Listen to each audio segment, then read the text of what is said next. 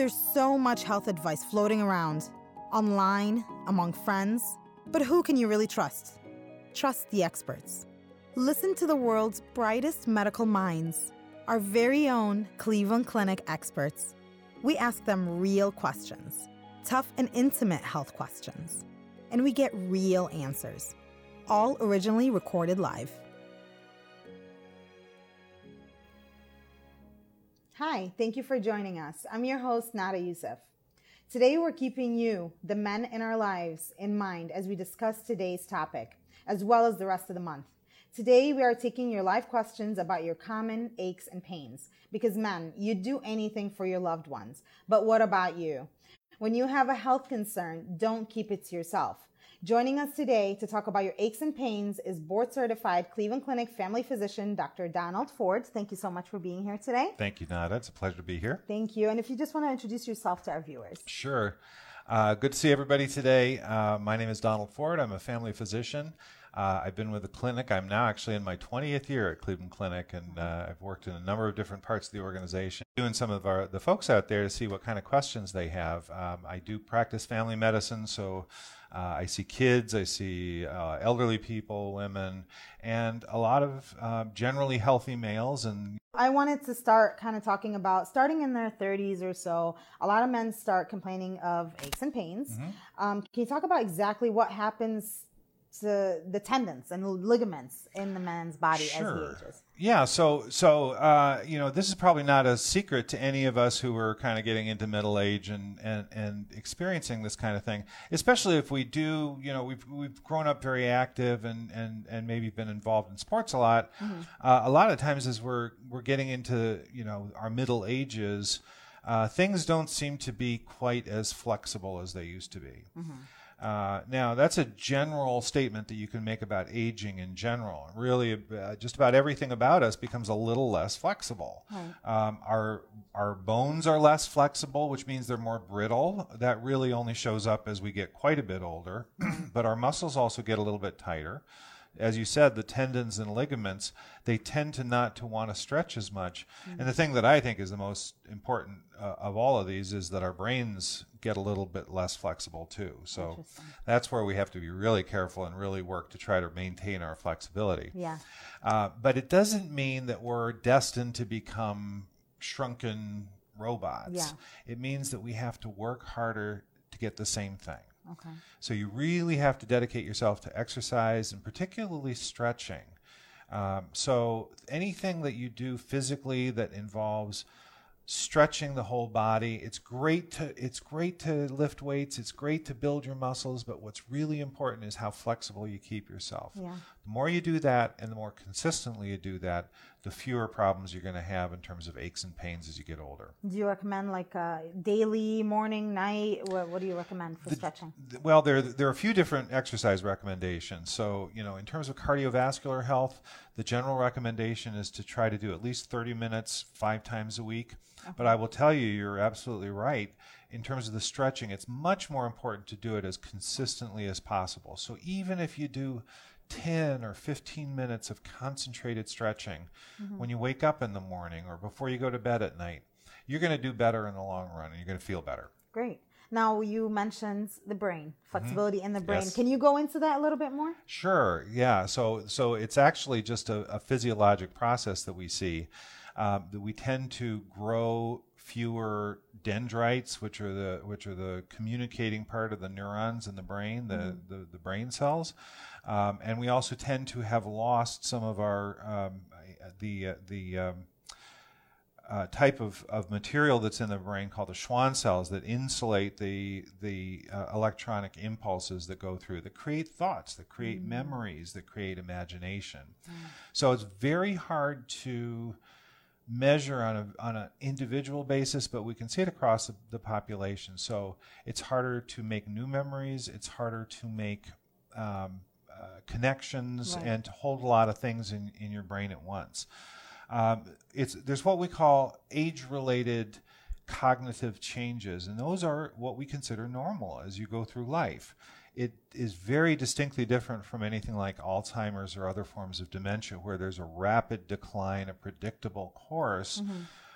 age-related changes are true, and it's the same thing I just said about the physical body. It doesn't mean you have to. It doesn't mean you're going to end up not being able to hold thoughts or remember your kids' names or anything like that. You just have to take that into account.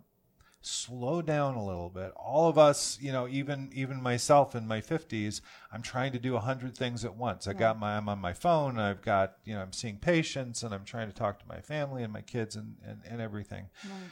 As we get older, we have to be able to sort of concentrate a little bit more. Right. And that helps counter the effects of aging on the brain. So it's not so much that I'm looking for a magic cure. It's that I have to change my own behavior in order to compensate for what happens as I get older. And that also includes diet, what you're eating. It includes exercise, meditation, whatever it is. Yeah, we talked a bit about exercise, and I'm happy to talk more if anybody has any questions about that. Sure. Diet is very important. I am a believer in a balanced diet. Mm-hmm. I don't think there's been any hard evidence that going vegan or vegetarian is necessarily a better thing in terms of living a longer life. Right. But within having said what I just said, we know that you got to watch foods with high cholesterol, red meats, and so forth. You really have to limit them, if not eliminate them from your diet. A plant-based diet is extremely healthy, mm-hmm. but you can also overeat on a plant-based diet. So it really is a question of eating the right amount for your body so that you're able to burn the same number of calories you're taking in. Make sure you're getting plenty of vitamins. Everything that we talk about in terms of possible supplements, calcium, vitamin D, all the other things that there's tons and tons of press about. The best way for the body to absorb all of these nutrients is through food. You absorb much more, you absorb it at a much more natural pace so your body can actually use it mm-hmm. and doesn't just end up urinating it out or getting rid of it because you've given it too much. I see. So the nutrients would be actually absorbed in the body and being used. Absolutely. And so even when we're talking about something like osteoporosis and we talk about calcium and vitamin D, my advice to patients is get your calcium through your diet. Right. Now, if you don't eat dairy products, and I know we can talk about some of the problems related with people eating dairy, mm-hmm. there are actually better sources of calcium that are non-dairy. Leafy green vegetables, your kales, your leafy greens, wow. Many other vegetables are much better sources of calcium even than dairy products. That's amazing. Mm-hmm. That's great. Thank you. Well, I want to kind of go back to some of the aches and pains that we're talking about. Mm-hmm. And so a lot of men are the ones taking care of the housework, the yard work, and a lot more than often you hear, my back gave out on me. Mm-hmm. What does that mean? What actually happens? Well, there are a lot of things that can happen with the back. We tend to make ourselves a little bit vulnerable in terms of our back. I won't stand up to demonstrate this, but I could. But one of the things that happens to men's bodies as we age, we tend to carry our weight in the front. Mm-hmm. It's what's commonly called a beer belly. Yeah. Now, I don't drink beer, but I get a beer belly because that's where just genetically, as a male, that's where my weight tends to go. Okay. And what that tends to do is it tends to sway you forward. So it's actually putting a new type of pressure on the lower back. Mm. So unless you're really working to compensate that, A, keep the weight off, B, keep the back nice and strong and healthy, mm-hmm. there's a tendency for the back to be pulled forward. And so what that does is it puts pressure on the posterior parts of the spinal cord. So anything that strains the muscles back there is going to cause extra damage. Sure, we're just more at risk as we age if we're not paying attention to those kinds of things. Sure, and also men are more at risk of injuries taking longer to heal as they get older. That's true. Can we talk about that as well? Yeah. So that again, it's part of the general aging process that I was talking about, and there are changes in the immune system as we get older. There are changes in terms of our blood cells. Mm-hmm. So overall healing is going to take longer. One of the things that happens with our soft tissues, ligaments, tendons, muscles, over years, mm-hmm. we tend to deposit calcium into those soft tissues, and that's part of what makes them a little less flexible. you can actually look at X-rays sometimes and see calcium deposits in some of the ligaments, and if you get a lot of that, it's going to be very hard to stretch and pull those. There are other places that we deposit calcium in our body. People know about calcium scoring for the heart. We thought at first it might be a great way to predict cardiovascular disease. We use it actually more now as sort of a confirmatory test, but it's still the same phenomenon that as we get older, our soft tissue, sleep quality doesn't decline, but the thing you have to realize, and again, this is a way that people can sort of forewarn and forearm themselves, our need for sleep changes. As we get older, we need less sleep. We do. That is true. But but we need it in smaller doses too. So a person who's getting older may not actually need to sleep the same 8 hours that we did when we were 20 or when we were 30. They may get better, feel okay on 6, but they may really conk out in the middle of the day. And, it's funny how that works out. As people are sort of approaching retirement, there's actually an opportunity there. Yeah. Hard for us that are still working, but the rest can nap. You could still figure things out. Sure. So it actually is natural for an older person to sleep less at night, but also to need a nap during the day so that they can kind of compensate for that. Okay. Our bodies are very active when we're sleeping. It's one of the big mysteries in terms of how our bodies function, but really we're just as active when we sleep as when we're awake. It's just that it's all internal and it's all maintenance work and it's all repair work. So that's when all the healing happens. So then the quality of sleep could still be effective. It just may be shorter. And you have to realize that. And I think I see some of my older patients who are very frustrated because they really don't sleep as much at night, and then they feel tired all day. And it's just what I was talking about. Well, you don't need as much at night, but you do need it in a couple of in a couple of sessions. Right. How about weight? And it becomes harder to lose weight. Yep, it becomes harder to lose weight. You said it perfectly. Yes. It doesn't become impossible to lose weight. Right. It just becomes harder. Sure. Why is that? Because we burn fewer calories. So when you're 20, you just sit there, you're burning calories. Yeah. You can, somebody's going to invent a camera where you can just see them steaming off the top of their head. But as we get older, even though we still have an active metabolism, even though we're still digesting, and everything I said about how we're still working on ourselves when we're sleeping, overall, you have a lower caloric need. You need less energy to do the same thing that you're used to doing, and so you can eat the same as when you were 30 and put on weight. More weight. Yeah. And people are really frustrated by that sometimes. And they say just quite literally that. They say, Dr. Ford, I'm eating no different than I used to. And I said, well, but your body's changed. Right. So your calorie requirement has changed as well. So you can exercise and burn more calories. You can take in fewer calories.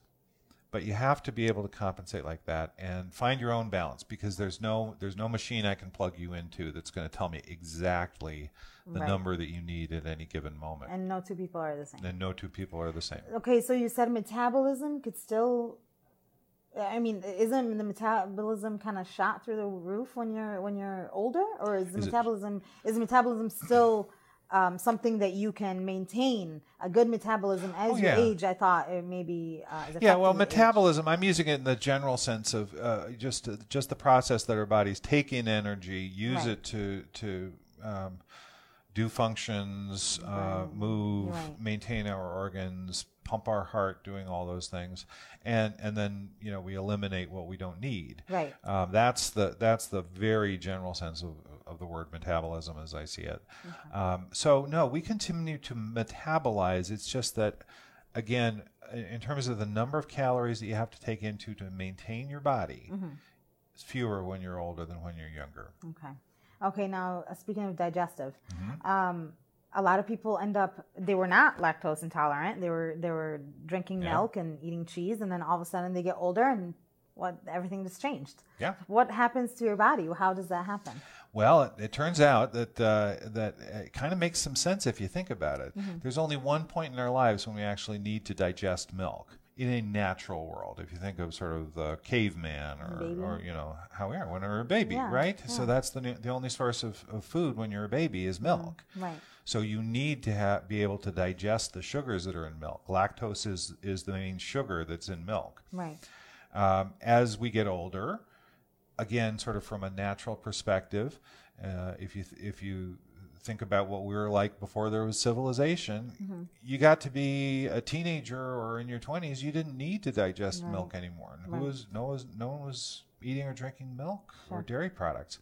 So we're left with this kind of grandfathered genetic code that says, well, you don't need so much of that enzyme as you get older. So most people become lactose intolerant as they get older.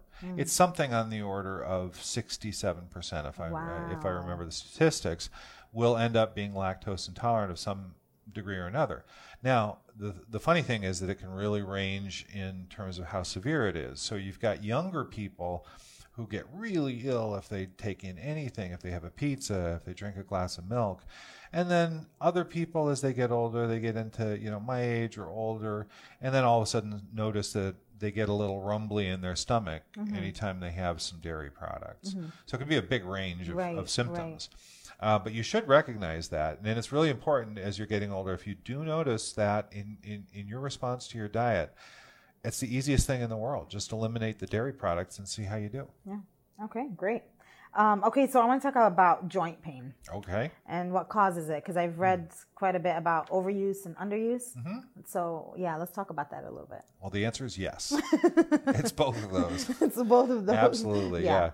Overuse, so, you know, we're as our tissues are getting a little bit stiffer, the cartilage, there's less moisture in it, so there's tends to be a thinner layer of cartilage, and you can actually see on x-rays sometimes how as people are getting older and they've used their joints quite a bit, you can actually see those bones starting to get closer and closer together. So long-term overuse absolutely causes problems. We see a lot of overuse injuries that have to do with the upper extremities, so a lot of wrist things.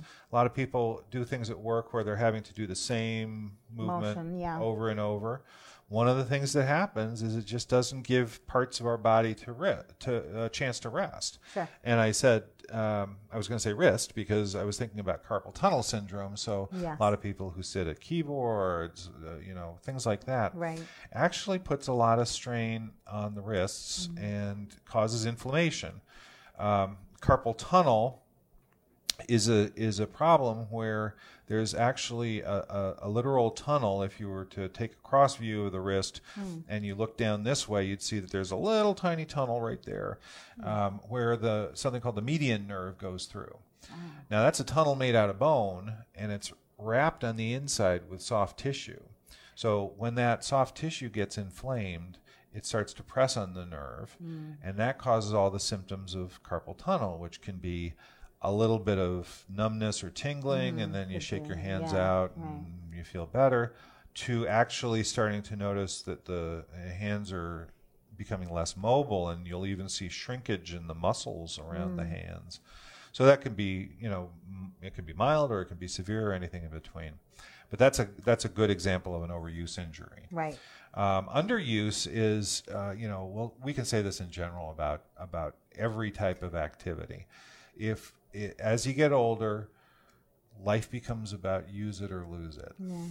So if you're just sitting around, the more you sit around, the more you sit around. If you're on a couch, your body isn't getting any of the activity. It doesn't get the blood flow. It doesn't get the lubrication in the joints that it needs. And plus, you're going to be burning less calories. You're going to tend to put more weight on. Sure. So keeping up a good level of activity throughout the day, even when we talk about, you know, 30 minutes of cardio and 15 minutes of stretching and so forth, what's really important is to be active through the whole day, through your whole life. Good. And I was going to ask you about some home remedies, but I mean, first thing, definitely exercise and balance, stretching. But are there any home remedies that you can think of for the men listening or watching? Sure. Yeah. Home remedies would be like, so if they are having problems raking their leaves in their yard, they can come over to my house and rake my leaves and see if that feels any better Make to sure them. your Right? number is at the end of the screen. All right. Just kind of text me and I'll give you my address. Right. The things that we talk about, it's all about lifestyle. So it doesn't matter where you live. It doesn't matter what kind of job you have. It doesn't matter, all these, whether you're rich or poor, the ability to live a healthy lifestyle. There's sometimes that it's definitely harder, and this is one of the issues that I care about quite a bit, is to make sure that people throughout our society are able to get good healthy foods. Yes, because absolutely. there are absolutely areas in the inner city and even in the country, ironically, where you can't find good fresh vegetables. Right. And that's so important to living a healthy lifestyle. Right. So putting aside from a couple of things like that, everybody's got the ability to exercise. Everybody can eat, at least calorie-wise, a sensible diet. Sure. And everybody can stay active throughout their life. Great. All right, I'm going to start with the live questions. Please do. We're getting Yeah. many. So first I have Todd. What can be done about chronic pain? Okay. Great question, Todd. Chronic pain is really tough. There are all sorts of solutions, and we see a lot of it. I see a lot of it in my practice. And it's not something that's necessarily even just restricted to older people. I see a lot of younger people who have developed chronic pain conditions. It's a big topic, so I'm not sure I'm going to be able to address everything. As a medical provider, I start with everything I just talked about. I start with talking about a healthy lifestyle. And if you look at recommendations from the musculoskeletal societies and from rheumatologic societies, that is number one treatment. And I think sometimes we overlook that because everybody goes, live a healthy lifestyle, but then what else can you do? Right. But we have to remember that, and it's just same thing is true with something like diabetes. It is the best treatment. So most back pain is going to go away by itself if you just work through it. A lot of musculoskeletal injuries, as long as there's not a tear or a fracture, those are going to go away by themselves. So we can't forget the simple stuff. Now, we have tons and tons of ways of addressing chronic pain. We have medications. So as long as you got healthy kidneys, you can take anti-inflammatory medications. There's some other medications that we use for some chronic nerve problems, something like Neurontin, or there's a cousin called Lyrica.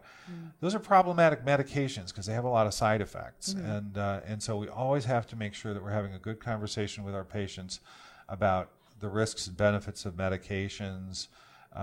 Even anti-inflammatories like Motrin or Advil are things that can damage your kidneys in the long run if you take too much of them and you're not being careful. Right. We have lots of chronic pain programs here at the Cleveland Clinic, and we even have a kind of an inpatient program that's held over the course of 4 weeks, where people really work, sunrise to sunset, 7 days a week, working on really reversing some of the habits and some of the trends that have gotten them into chronic pain in the first place. Right.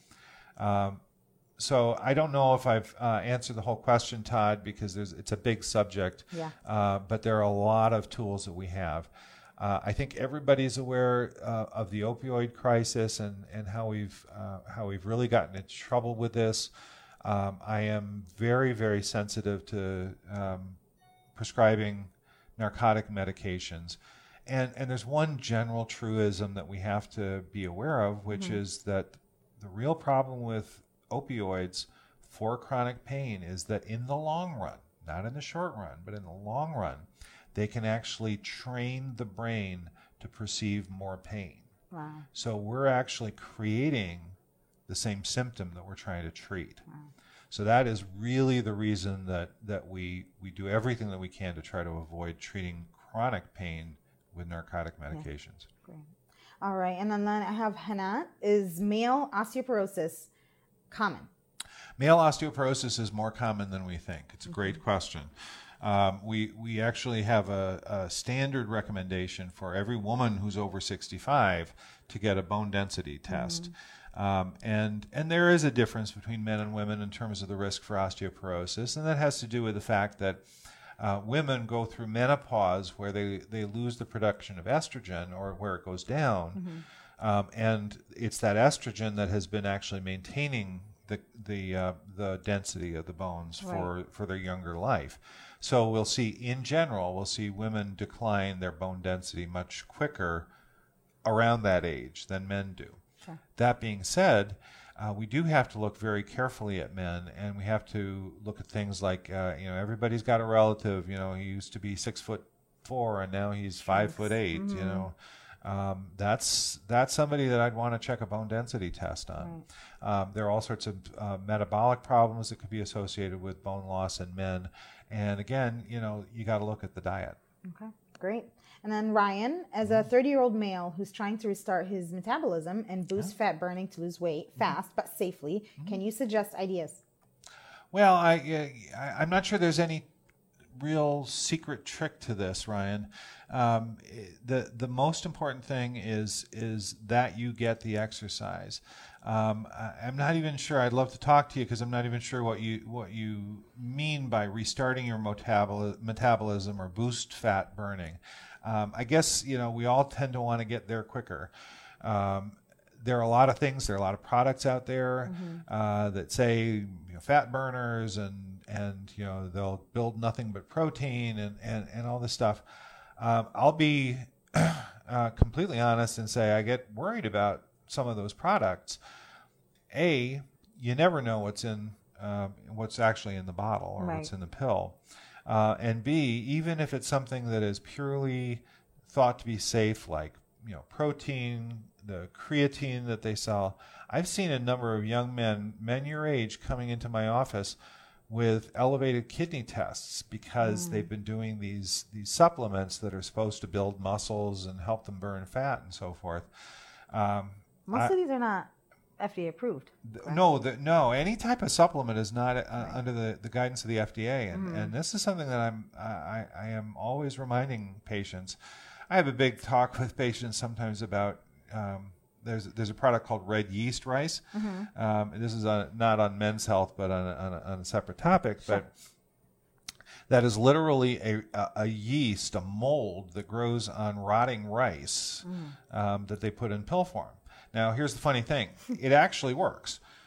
It's a drug. It's a natural form of a drug that is actually very much like chemically like some of the drugs that we prescribe for getting people's cholesterol down. Wow. So I'm not surprised if somebody comes in and goes, "Yeah, it brought my levels way down." My question is, what exactly are you putting in your body? Right. And how much of it are you putting in your body? And where was it before it was in that bottle that you just picked up off the shelf? Exactly. I like to give people the image of some, rotting rice factory in the Orient somewhere. Yeah. And, think twice about that. It's a good point, though, because to think of what is in it, you have no idea. There is no regulation. There is no restriction in terms of the company having to prove that what they say is in the bottle is in the bottle. Yeah. Get your vitamins, your minerals, everything from your food, right? Yeah. There you go. There you go. All right. And then I have Sandy. I'll do one more question because time's almost up. Raced by. I know. Yeah. Sandy says, my husband is on Nexium and complains all the time about his joints and stiffness. Is there anything we can do for his stiffness and joints besides stretching? He claims it's an Nexium, but he can't live without it. He has Barrett's esophagus. What foods are good to avoid inflammation in the body? Yeah, that's a very good question. Sort of a complex situation. Barrett's esophagus is a potentially serious condition. It is generally treatable, and we usually treat it, but with drugs like Nexium. I am not very familiar with, and I have a lot of patients who have been on Nexium or similar products. I have not seen a lot of folks complaining of specifically about joint stiffness from that type of medication. I'm not saying it can't happen, and it's probably listed if you look at the disclosure from the pharmacy. It's probably on there. Yeah. But I'm just saying I have not seen a lot of patients with that particular complaint. There's not a great thing that I can recommend in terms of a product for you. there's a medication or a supplement that a lot of people are familiar with, glucosamine chondroitin. Now, there's an example of one that actually has had some very, very positive benefits in some of the clinical trials that have been done, but it's been inconsistent. I see. And there are a lot of thoughts about that, one of which is the point I just made, which is you never quite know exactly how much you're getting in terms of that. That's more been in terms of cartilage, so I'm not 100% sure if that's the kind of problem your husband is having. The recommendation I make to patients in terms of that particular supplement is try it and see if it makes a difference. If it does, it may be perfectly fine. If it doesn't make a discernible problem, benefit that you can feel, it's probably not doing anything for you. The last one I would mention too is magnesium, because a lot of the stiffness is actually muscular and not so much the joints. Okay. And magnesium is a good natural muscle relaxer. Now, Sandy is asking at the end here, what food are good to avoid inflammation in the body? Yeah. So you're saying like magnesium in food then, so just do that, or what do you recommend? So the types of foods that are generally thought of in the so-called anti-inflammatory diet, it really is going to be the fresh fruits and vegetables. I don't know, again, that there's any medical proof, any scientific proof that raw is better than cooked. We know that cooking can lose a lot of the vitamins and so forth. But there are different techniques for cooking. You and steam. Different vegetables are different. Exactly. Yeah. So my general answer to your good question is, a diet that's high in fresh fruits and vegetables is going to be the best anti-inflammatory diet you can have. Great. Well, we are out of time.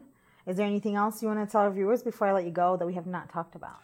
No, I just appreciate everybody tuning in, and it's a great to have an opportunity to talk about this topic, and I appreciate the time. Thank you, and thank you for being here. Thank you to our viewers and listeners for listening. For more information for men in your life to keep them healthy, you can find articles or even events happening in the Cleveland area. You can visit ccf.org/mentionit. This concludes this Cleveland Clinic Health Essentials podcast. Thank you for listening. Join us again soon.